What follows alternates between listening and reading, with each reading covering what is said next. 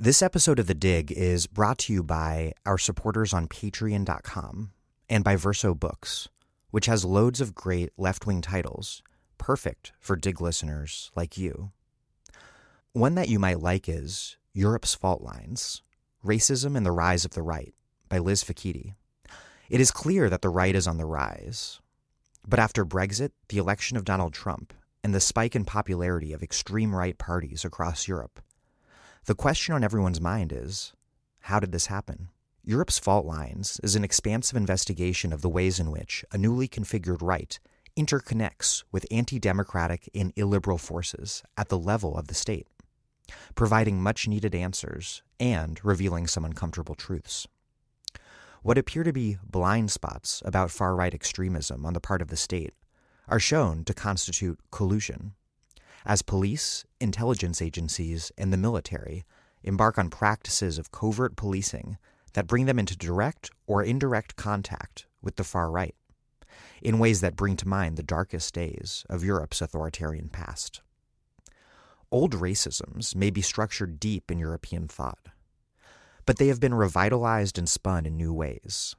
The War on Terror, the Cultural Revolution from the right, and the migration-linked demonization of the destitute scrounger, drawing on more than 3 decades of work for the Institute of Race Relations, Liz Fachidi exposes the fundamental fault lines of racism in contemporary Europe.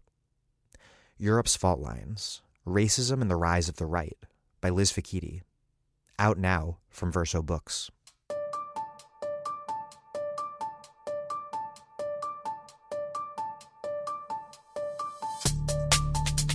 Welcome to The Dig, a podcast from Jacobin Magazine. My name is Daniel Denver, and I'm broadcasting from Providence, Rhode Island. Surprise, surprise. On Monday, a majority of Senate Democrats voted to sell out the Dreamers, undocumented young people who came to this country as children. Weirdly enough, this capitulation initially didn't seem inevitable. Last week, those Democrats had conjured up a rare spine under relentless pressure from immigrant rights activists, refusing to go along with a government funding bill unless Republicans agreed to protect Dreamers. Now, that fleeting dream, that Democrats might actually be a remotely potent vehicle for resisting the right, has reverted to the standard nightmare of establishment moderation. My guest today is Jeff Stein, who covers policy for The Washington Post. Previously, he was a congressional reporter at Vox and founded the Ithaca Voice, an independent media outlet in upstate New York. Before we get going, please take a moment of your time and a tiny bit of your money to make a contribution to the show at patreon.com/thedig. If you listen to us all the time and keep thinking, oh, I should really donate now, well, now is a great time to donate. patreon.com/thedig. We paywall nothing and put tons of work into the show, and we can only do it with your support. So, please and thank you. Okay, here's Jeff Stein.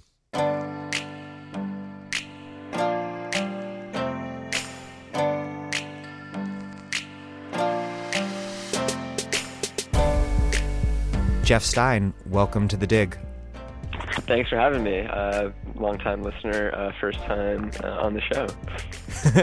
You could have said first-time caller, but in fact I called you. It'd be slightly dishonest to the listeners. So for those experiencing whiplash from even faster pace than normal 24-hour news cycles and not quite following what happened, can you explain what just went down and why Democrats ultimately buckled? Just to rewind, the sort of precipitating event for all of this was in September, President Trump announced that he would sunset and gradually end the DACA, Deferred Action for Childhood Arrivals program, which ensured that 700,000 young immigrants brought to this country as children could stay and work and have temporary protections. Trump announced the end of that, and we've been sort of dealing with the fallout since then. the response from Democrats is universal in that these kids, and I shouldn't say kids because the average age is 26, many of them are parents or teachers and have jobs in the economy, but that this huge population, everyone on the Democratic side agrees should stay, and many Republicans do as well, including at times President Trump has said so. The big difference, particularly on the Democratic side, is over tactics and how do you effectuate that outcome. And the Dreamers themselves, this population of young immigrants, has really and quite impressively and with really an unbelievable degree of perseverance and fortitude, has slowly, very slowly, convinced the Democratic Party that this is an issue worth fighting for. And when they say fighting for, they mean being willing to shut down the government to extract leverage from the Republican Party to ensure that these children are protected. So way back in September, there were maybe 2 or 3 House Democrats who were willing to entertain this notion. It was really regarded as sort of the far left radical fringe, this belief that you should shut down the government to make sure that Republicans agreed to protect these Dreamers. Luis Gutierrez of Chicago said this, and Pramila Jayapal sort of hinted at it, and Judy Chu of California. But really, it was not viewed as a mainstream position at all on the Hill. And over the last 4 or 5 months, as the fate of the Dreamers looks more and more in doubt, more and more Democrats have been convinced that this is worth fighting for until you get to a position becomes more in doubt, and people are actually losing their protected status in the meantime. That's right, thousands a day. And you have reports of people's applications getting lost in the mail, and Trump's ICE agents arresting prominent activists, and the climate is a lot scarier, and for good reason. And so the intensity of the pressure on Democrats builds and builds. Sort of concurrent with this, there's bipartisan negotiation going on between Dick Durbin, the number 2 ranking Democrat in the Senate, and Lindsey Graham, a Republican who has been open to working with Democrats on the Dreamers. And sort of as this issue intensified, Durbin and Graham had a bipartisan agreement that they went to the White House with earlier this month. Trump rejected that agreement after talking to House and Senate conservatives, including Tom Cotton. This is the meeting that they show up to thinking that it's just going to be them talking to Trump, and these immigration hardliners are, to their surprise, sitting in the room. There, yeah, exactly. Unexpectedly, I've never been to a meeting, and Tom Cotton has just been there unannounced. But I imagine it would be a quite surprising prospect. I would find it unsettling personally. Exactly. And this is the meeting when Trump describes a number of countries that non-white people come from as either shitholes or shithouses. Yes, that shithouses thing. The whole controversy over the exact terminology is one peel of the onion of stupidity and ridiculousness. But even I think this is not an original point that I'm making, but even the fact that such a huge portion of the mainstream media's attention was consumed by the shithole comment, forgetting the shithole versus shithouses debate, like that's another level of stupidity. But the controversy in itself was really dumb because, I'm a regular consumer of the news, and I missed that the most important thing that happened in that meeting was the fact that Trump rejected a deal that would have protected the DACA kids. And because we were just talking about this sort of vulgarity etiquette concern, because that is easier for a lot of the media to call out and call attention to, that's all we winded up talking about for a little bit instead of the underlying critical issue. It's again not an original point. I think Matt Christman was talking about on Chapo about when there was that controversy over Trump sort of bungling the condolence calls to soldiers, and that dominated the media's attention for about a week. And nobody thought to actually rather than make the issue the intervention in Niger. Why? Yeah, about the soldiers. Yeah, most Americans don't know that Niger and Nigeria are separate countries, let alone that we have troops in one of them. Right. At least one of them. I think we've had troops at least in both of them because of the Boko Haram situation in Nigeria. But anyways, yeah, I mean the way that this obsession over Trump's violations of decorum, and I'm not saying that it shouldn't be a big deal that he is recapitulating eugenicist notions that prevailed in 1920s immigration politics and referring to Finland as an ideal, Right. Place for immigrants to come from. Right. And I think there was a lot of sort of like woke white, like brocialist sort of commentary similar to the one that I just made. That was like, this is a bourgeois concern that the president, uses racist language in the White House, which I don't think is true. Like it, it is not the place of the white brocialists to tell, furious African Americans and Hispanics in this country that the president, it doesn't matter what kind of language he uses to refer to people from brown countries. That's 100% true. And I think it is very dangerous for people on the left to try to police that kind of reaction. But at the same time, clearly, the most important issue is the policy, and really, and in this case, what happens to the DACA right. Recipients. And so I think sort of coming out of that meeting and the shithole comments, you had a sort of a high water mark of sort of liberal and Democrats on the Hill feeling emboldened that this was going to be their time to fight, that they had the upper hand, that the president's approval ratings are low. He said something incredibly racist. Everybody in the mainstream media is denouncing him for that, and sort of that momentum from that whole fallout created this confidence in Democrats that they were going to fight for something, and we should get into what exactly happened over the last few days of the shutdown. But that momentum carried into the next week, and combining with the extant rage and insecurity of the Dreamers, led more and more Democrats to say that they weren't going to go along with something that didn't protect them, at least for a little bit. What were Schumer and the Senate Democratic leadership, what do you think that they were planning when they went into the shutdown? And then why, I was hanging out with people on Saturday and just being like, yeah, there's so much bad news, but man, the Democrats, for the first time that I can remember, conjured up a spine and stood up for something against the Republicans. And then on Monday, it all of a sudden became conventional wisdom that very suddenly, as far as I could see, that this was not playing well for Democrats and thus that they were caving. Why did that? If you can just kind of trace the trajectory from Friday to Monday, because I don't get it. I think just in a very big picture way, to me, there's two consistent positions. One is that we should shut down the government to protect the Dreamers. That's position one. Position two is we should not shut down the government to protect the Dreamers. And I fully understand position one, and I fully understand position two. What seems inexplicable is having position one on Friday saying that it's worth shutting down the government over the Dreamers, and then come Monday not believing that anymore. There's been a lot of second guessing of Schumer personally. I am.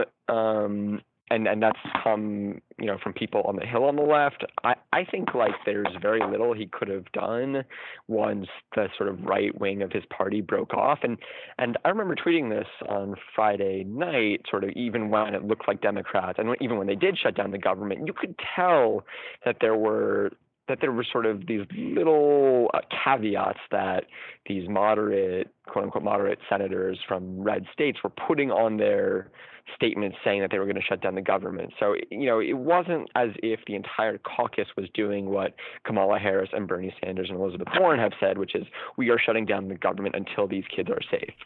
And that's a group of people that had voted to shut down the government before as a exactly. small minority of Democrats. And did so again as the shutdown came to an end over their objections, right?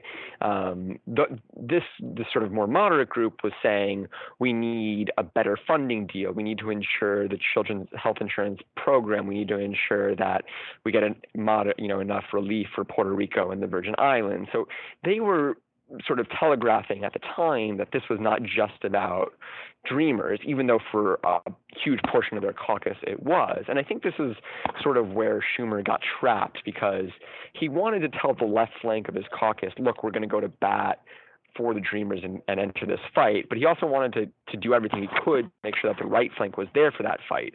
So we had this sort of quantum sort of uncertainty about what exactly is this shutdown about. And if you were to talk to some people on the Democratic sort of messaging side as we were going into the shutdown, they were like, look, don't say this is just about the Dreamers.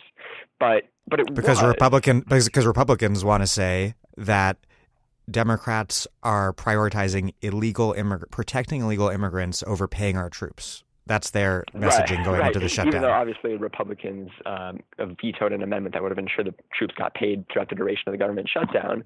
Democrats wouldn't, as a whole, outside of the left flank, would not embrace the shutdown being about what it was about, which was a signal that they really didn't have the stamina to go through with it. That's exactly how I feel about it. And, there was polling that emerged, so I think it was on Saturday, saying, that the public did not believe in shutting down the government over immigration. And then today, after they shut down the government, polling comes out that suggests that actually, in fact, the public would support that. Of course, it's now too late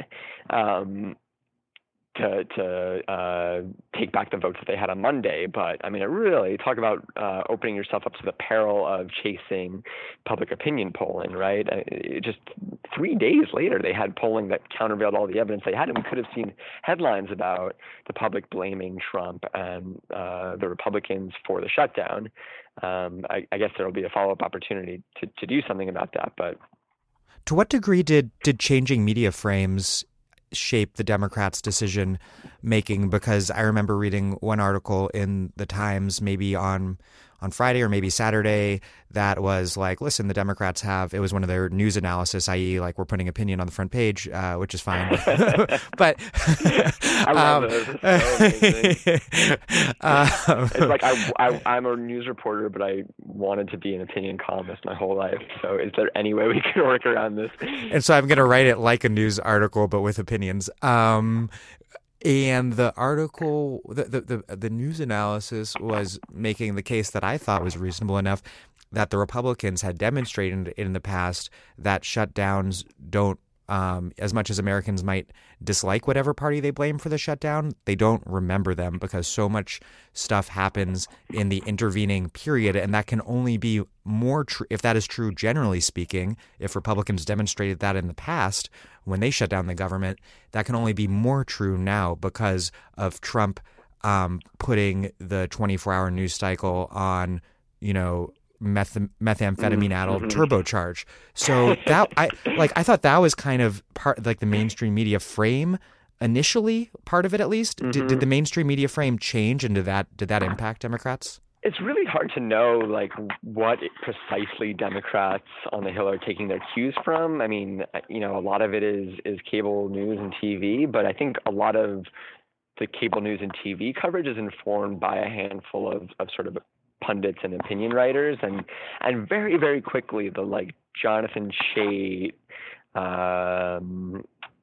Josh Marshall. I don't know if Josh Marshall wrote this specifically, but that sort of the TPM kind of pundit, the center left. David Leonhardt is a perfect example of this, and he came out with a piece arguing that Democrats were at risk of looking like the Freedom Caucus and playing hardball to an extent that would show the American public that they're no better than the hostage takers of the far right. This is sort of the progressive who gets thing done gallery. Yeah. But are very very concerned with sort of etiquette and norms. That sort of, yeah. I don't know. There's probably a good term for that group, but whatever you want to call it. We could call them normcore Democrats. Normcore liberals. I love that. Normcore liberals explained.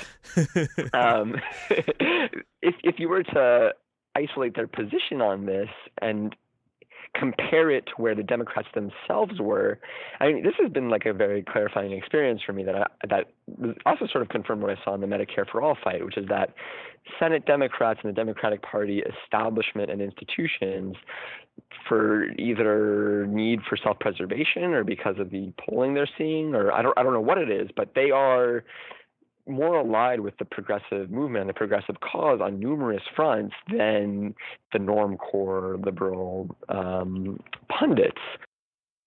And I think, this was just another great illustration of that, where you had a lot of hand-wringing and a lot of, even if they weren't sort of explicitly saying that Democrats are being Ted Cruz-like and should knock it off, they were sort of strongly implying it.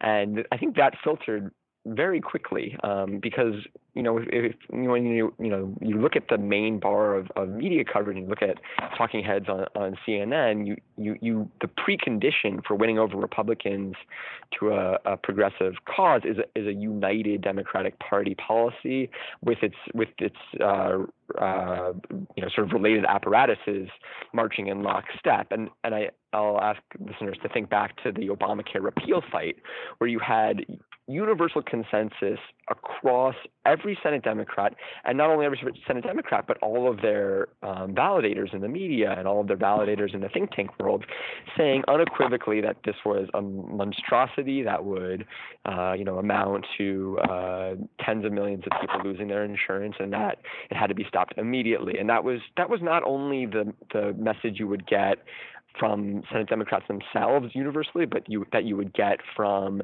Vox and from TPM and from Jonathan Chait and from everywhere you looked. And that cacophony, that sort of fulsome demand was really not there. It was there for a bulk of the Senate Democratic caucus and barely in the center-left media and barely in the think tank world. And that, I think that gap and that hole created the space for the media coverage to turn against Democrats very quickly, and then as a result for Democrats to pick up on that turning media coverage and to cave very quickly. To play devil's advocate here, after having beaten up on centrist Democrats as I tend to do you give some credence to Trump state Democrats' more instrumental, pragmatic fears, as much as we all wish politics weren't about those things, that they are vulnerable in Missouri or West Virginia over shutting down a government to protect undocumented immigrants? I mean, I get that on an abstract level, but concretely, half of the Trump state Democrats at least didn't vote for it anyways, and they're going to get tied to Schumer and Pelosi and whatever anyways. I mean, it's really hard to make sense of that decision-making process. Like, now they have the left infuriated by them, right? Hispanic voters, as far as the ones who are paying attention, are livid at Democrats for caving on at the Democrats you're talking about. And you might say in these states there aren't that many Hispanic voters, but there are going to be some, and there are going to be progressives and young people who are looking to people to rally behind. And I actually talked to Bernie Sanders right before the shutdown fighting. He was saying, like, this is about showing the American public that we are willing to fight for them, and if we get turnout up 5% from previous midterms, we will win. It's that simple. If you look at other developed countries, higher turnout leads to much more progressive policy because you have more poor and lower middle income people turning out. Of course, there is some rich irony for me, safely sitting in my post cubicle telling you how Democrats who have their careers on the line in red states should act, and I think that it makes sense that gives you pause. But the thing that they clearly don't want to be is out on a limb from the rest of the party, and if the rest of the party is already chafing in that direction, then it's not that hard for them to move even just a tiny step to the right. So, if you look at the center balance for the party, I think that's sort of the most important factor for determining where they end up, not necessarily if it's the purely rational thing to end up being reelected, if that makes sense. And I also think that as much as the Dreamers pushing Democrats to move to a shutdown on Friday represents an enormous victory for the left, the votes to end the shutdown came from people like, I'm sitting in Providence, Rhode Island, from the two senators from Rhode Island, Reid and Whitehouse, in an extremely heavily Latino state, and that they feel safe doing that, and not like they're not going to face a primary threat, is troubling to me. Yeah, totally. And I feel like there's so much energy around primarying Manchin and Tester and Heitkamp in South Dakota and Montana and West Virginia, but to me, that doesn't make any sense. If you gave me $10 million to orchestrate a progressive campaign, to me that's irrational. The places where you could really, I think, more easily move the party to the left is by primarying Democrats in very blue states that have historically voted, have extremely conservative. I mean, Rhode Island is a perfect example. Maryland is another great example. I mean, the list, Carper and Cardin are just, they have very hawkish records and they've been there for a long time. And, they are popular in their states, but I think they would at least be vulnerable to a primary challenge. And just look what happened in California. You have several progressive, really, very, left-wing candidates taking on Dianne Feinstein, who's 83 and running for who knows what term. And she voted against both attempts to fund the government, and it seems very unlikely that she would have done those without the primary challenge. And everyone recognizes that. And the thing that blows my mind is that those same people who recognize that Feinstein voted against it because of the primary challenge are also the people who, the second there is a primary challenge, say, what's the point of this? There's no recognition that the next time we're going to validate the pressure point that is effectuating that change in behavior among the elected official. Well, it's because the party establishment's relationship to the left is entirely cynical and instrumental. I always point out that, after the Nader campaign and obviously during the Nader campaign in 2000, the idea was, why are you running a spoiler third-party candidate? Implicitly, the message of that, I think, includes work within the party. And then the left tries to work within the party in 2016 with a historic primary challenge from Bernie Sanders, but that's not acceptable to the Democratic establishment either. The Democratic establishment wants the left to shut up and do what they're told and vote for whoever they put up at the end of the day. Yeah, even if they vote to fund the government despite lack of a guarantee for 700,000 Dreamers. It's really hard to what you're saying, I think it's easy to feel that way, but don't you also feel like some of this is changing? I mean, just look at how quickly this line took over the Democratic Party and how many of them were willing to embrace Medicare for all. The trap I feel like when I say that is I can hear the rebuttal in my own head, which is by saying this, you're taking off the heat that made the movement itself possible, right? I feel the same way. There's a little contradiction there. I feel like that one has to both, on the left, be very quick to call the Democratic Party out for look, there they go again. This is exactly what we should expect from them. But also we need to celebrate victories when they happen. And I am been a close student recently of the history of immigration politics for a book that I am finishing up right now, and I think it is absolutely stunning that in this year that every single Democrat, I think, that's thought to be considering a run in 2020 for the presidency, that they thought that what they needed to do to be politically viable was vote to protect undocumented immigrants is incredible, because in 2006, Hillary Clinton thought that the smart thing that someone planning to run for president should do is vote for the Secure Fence Act, which led to the construction of 700 odd miles of the border wall that we already have in this country. So there's this new polarization taking place on immigration and other issues that for the left is incredibly good and represents a sea change from just compared to even just a few years ago, I think.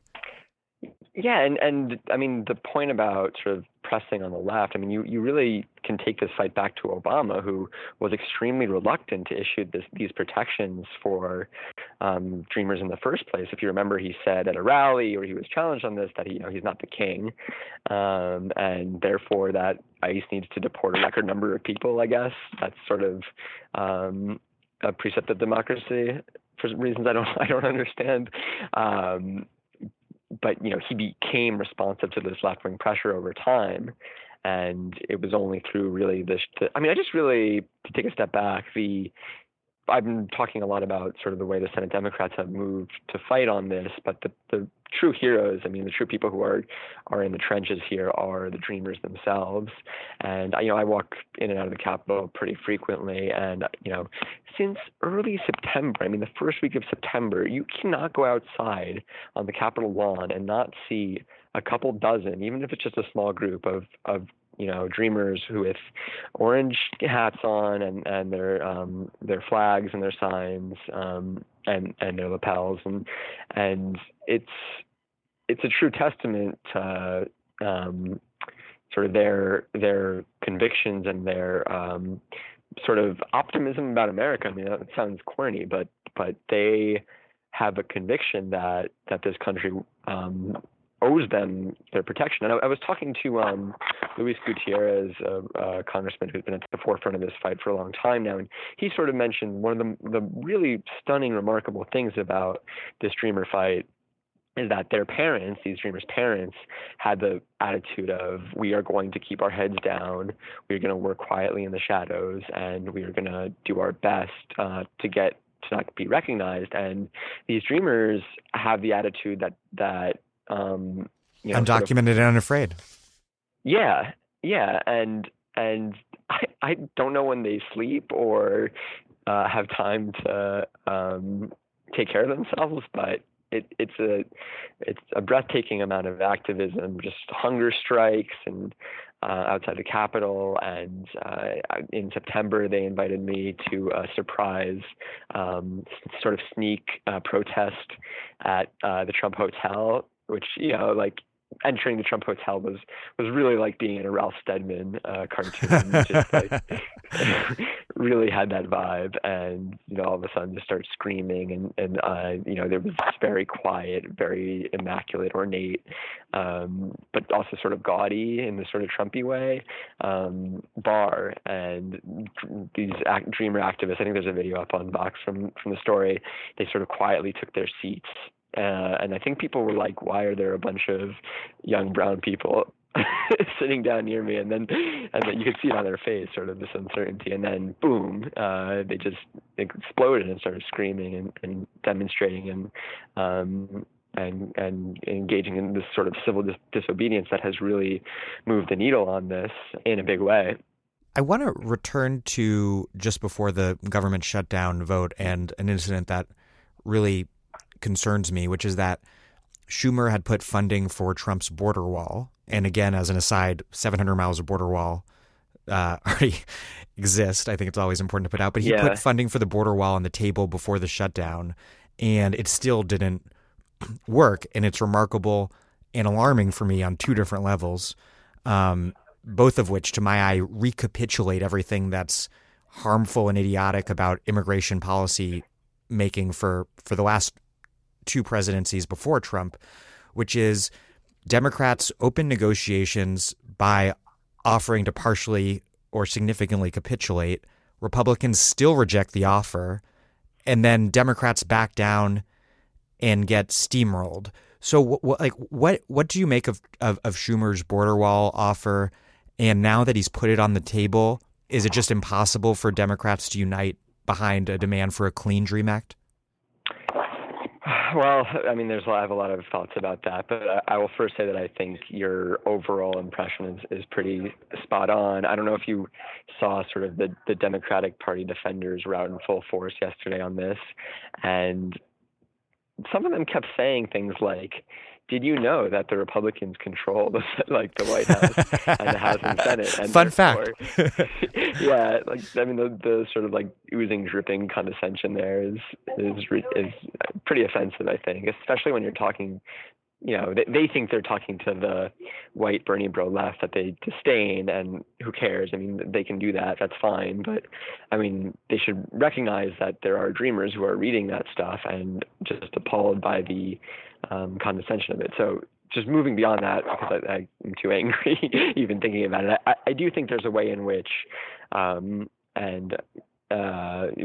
Dara Lind has been just doing terrific work explaining this, but I hear what you're saying about the wall. I think that if you asked every Democrat, they would say it's bad policy, it's counterproductive.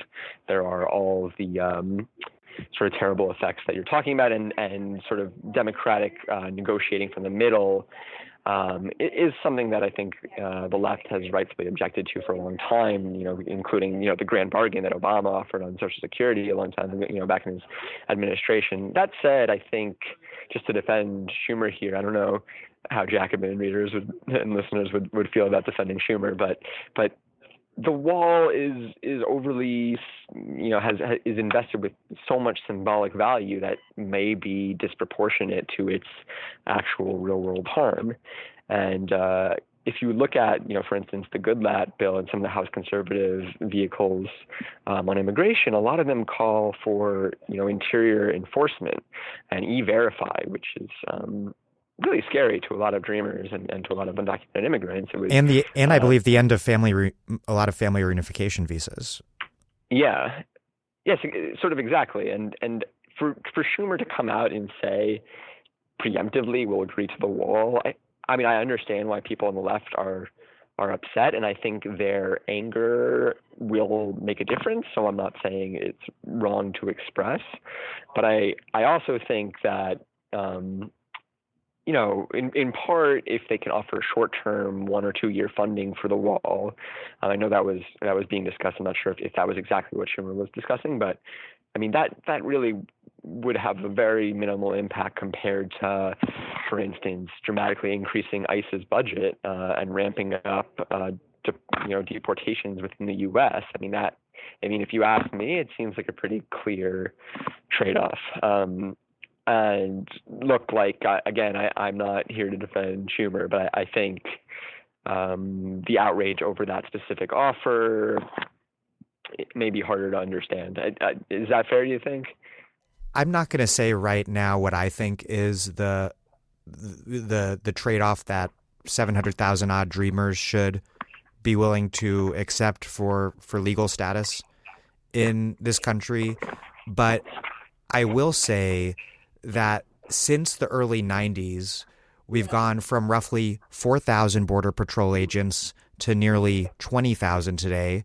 We've gone from basically no wall at all to 700 miles of wall, roughly, thanks to the 2006 Secure Fence Act that both Chuck Schumer and Hillary Clinton voted for.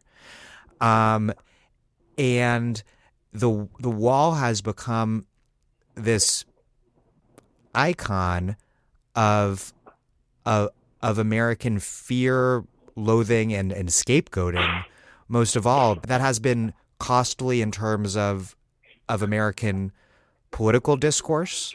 It's been costly in terms of dollars, and it's been costly in terms of, if we think about the wall as part of this broader piece of dramatically intensified border militarization over the past 3 decades, in terms of migrant lives, hundreds of whom die every year as they're pushed into more and more dangerous parts of the border. So I don't think it's cost free. I'm not willing to put my foot down and say, X is unacceptable if it protects dreamers. I'm not comfortable saying that, but I do think the wall has costs and has had costs. I think that's right, and I definitely agree with everything you said. There's the other end of this too, which is that I was sort of pointing out how, and I think you're verifying that there's variations to what exactly a wall would consist of and the degree of pain it could cause. And sort of on the flip side, there's also a degree of variation to what is authorization for dreamers, what kind of status they get. I think we in the media are too quick to just say, protections for the dreamers. Like, I've just used that shorthand, maybe in a dozen different stories. But some of the configurations of protection are pretty bleak. Yeah, exactly. And you could be talking about legalization for up to, 1.5 or 2 million different people in this country. You have to remember that when Obama created DACA, a lot of young unauthorized immigrants were afraid of giving their information over to the federal government for good reason. So, if you took care of all of the 700,000 people who currently or applied and were granted DACA, you would still be potentially leaving out a ton of different people. So, whether we're going to include those or not is an interesting question. Is there any chance, as Ezra Klein and some other liberal defenders of the Democrats ending the shutdown have suggested, that McConnell might come through and deliver a DREAM Act, and that the Democrats' strategy of what seems to critics like me to be capitulation might be vindicated in retrospect? I mean, there's a chance that McConnell comes up with something to protect the Dreamers, but the White House has already said that it's not party to any of the agreements reached between Schumer and McConnell's, right? So the Senate could pass something, and the White House and the House could just say, "Screw that, we're not touching that." But I do think, to the point that a lot of the Democratic Party defenders have been making today, the Norm Core liberals have kept saying that we get to refight this in 3 weeks, and I would argue that the reason that they get to fight this again in 3 weeks is because Democrats were so strident in demanding these concessions, and because they were willing to shut down the government to get them, which is the strategy that a lot of the same people have been cautioning against for a long time now. So you can imagine a situation in which sort of you're right for the wrong reason, right? Like where, they're right that that this is still possible to get this done, that protects the Dreamers. But to me, it will clearly have been a result of the pressure Republicans have faced. I've done interviews with a few Senate Democrats on the issue of climate change, and they firmly believe that they are very close to getting a bipartisan deal with Senate Republicans that by just coaxing them slowly. I think Senator Whitehouse used the metaphor of it's sort of like you have to get them out of the prison. You have to help them break out of the Coke prison. And once they do that, they'd be willing to do climate deals. But that strategy of just sort of easing up to them and asking for their permission and their help and being gentle has gotten us nowhere on climate change. I mean, it's nowhere, right? And it looks like at least immigration is still potentially going to be solved. And I think, to say that that's anything but the result of Democrats playing hardball to me just seems totally at odds with the lack of progressive movement on basically any other policy front. So last question, you just wrote a piece about how this fight is a microcosm of a broader struggle between the parties left and center. How do you see that larger struggle playing out in the lead up to the midterms and beyond? I think, full socialism within 3 years, full communism in 10. That's my midterm. What do they call it? You're like the Larry Sabato of full communism. Yeah, I love it. Your crystal ball. Larry Sabato of maybe I can go as the Larry Sabato of full communism for Halloween next year. Only in DC can you do something right. So absurd, nerdy and terrible. I think the sort of the conventional wisdom that the party is moving to the left, and that a lot of these more progressive candidates have a shot of winning in their primaries and of winning the general election in 2018 is true. I sort of vacillate wildly between sort of optimism and pessimism on this front. More than half of House Democrats have signed on to what was John Conyers' Medicare for All single-payer bill. I don't know how many of them actually believe in eradicating private insurance, but if there's any, I think the biggest cause for hope is just looking at how responsive Democrats have been recently to activism and interest group pressure, particularly on the Dreamers. And even if you don't believe in the politicians themselves, which I don't think a lot of people do, the ability of those politicians to adopt the positions of the left tip of the spear is really encouraging, and it speaks to the real impact.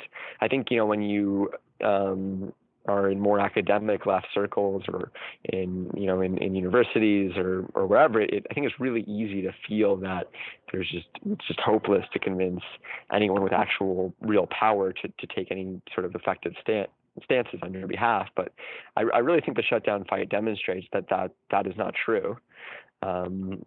That there are people involved in the fight that can impact people in power, and that if still falling short, can make a real impact. Jeff Stein, thank you so much. I love being on. Happy to be back anytime. Thanks, Dan.